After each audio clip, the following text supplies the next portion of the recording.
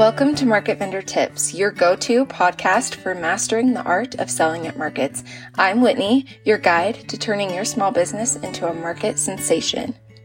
Each week, join us for expert tips, success stories, and practical advice to help you stand out and thrive in the competitive market scene. Market Vendor Tips is here to elevate your game and make your business the star of the market. Today, we are talking about why every small business owner needs to take a work retreat at the beginning of the year. At the beginning of the year, I decided to take myself on what I called a work retreat. Now, as of right now, my business is me and then a few contractors. So I don't really have any full-time or even really part-time employees. I wanted to go on a work trip to do a few different things. My goals for this work retreat were, first of all, to relax a little bit and to take some time to reflect and celebrate the previous year. Like I mentioned in last week's episode, I hosted a 30-day market over the holiday season that was pretty stressful and pretty time consuming. So I wanted to take a weekend away from responsibilities at home to just take a break. One of the goals was to take a break and reflect and be grateful.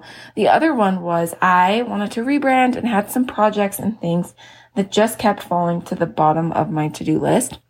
I got myself an Airbnb about an hour away from my house for 2 nights. I went to this retreat with a list of things I wanted to work on. And I'd also booked myself a massage for the weekend. If you follow me on Instagram, you know that I really like those. And that's like a great way for me to decompress and practice self-care. Now, I understand that going on this sort of weekend getaway is a privilege. It's a privilege to have the resources to go stay at a hotel. It is a privilege to have a spouse who is supportive and a partner who is willing to take on all the childcare duties for a weekend so that I could do this.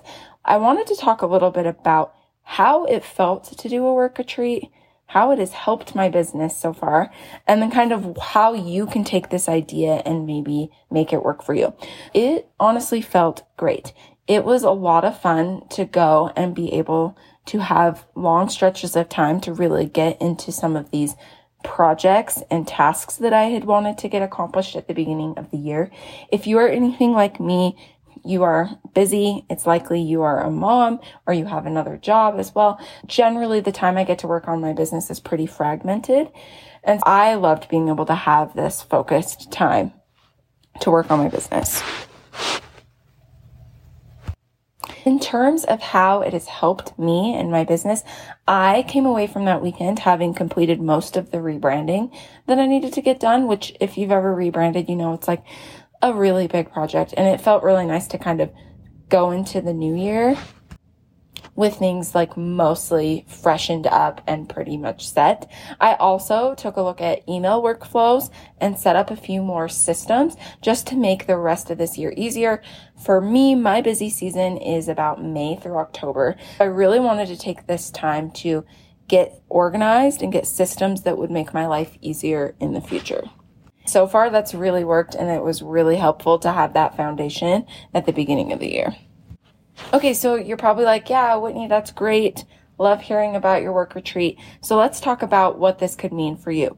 Now, I highly recommend that if you have the resources and the ability to go away for a night, that you try that. Even if it's like you leave your kids at home and you go over to your parents' house and say, I'm going to sit in this room and work on my business for most of the time.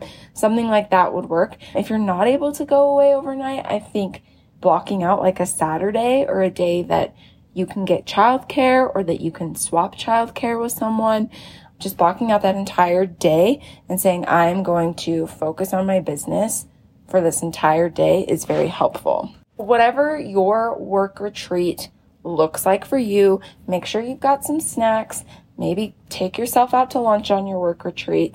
But then I've also got a few more tips for you to get the most out of this work retreat, whether you're going overnight, a whole weekend, or just a day, or honestly even like 4 or 5 hours.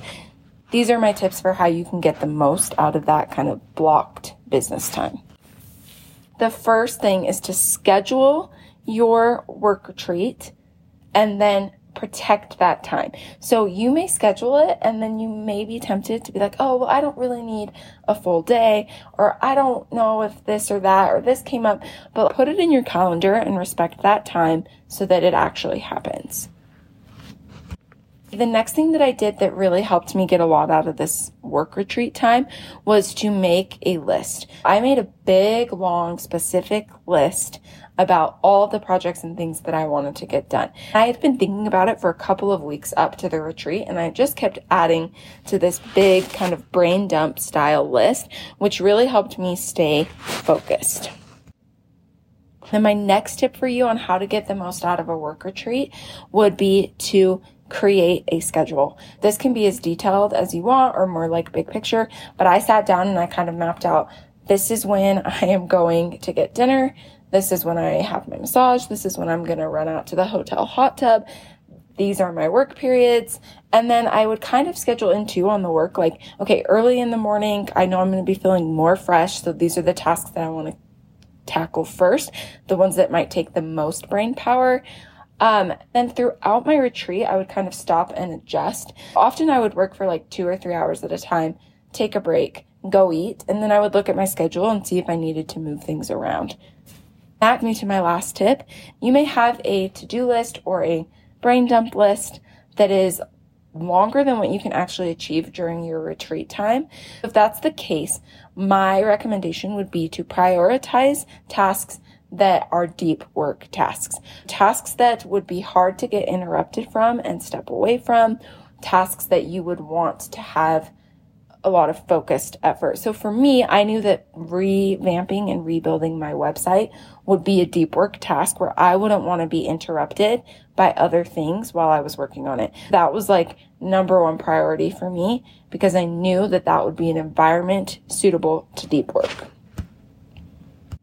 I hope that this podcast gave you some ideas on how you can make the concept of a work retreat work for you. I loved my retreat so much that I was like, hey, maybe next year I should host a retreat for market vendors where we all go stay overnight somewhere and we can do meals and a few fun things together and then just have like a lone work time. If that's something you might want to do, pop over on Instagram and let me know because I think it would be really fun. Thanks for tuning in to another episode of Market Vendor Tips. If you found today's episode helpful, we would love it if you could subscribe and share it with a friend. You can connect with me on social media at whitney.coburn. I love hearing your guys' feedback and questions and stories.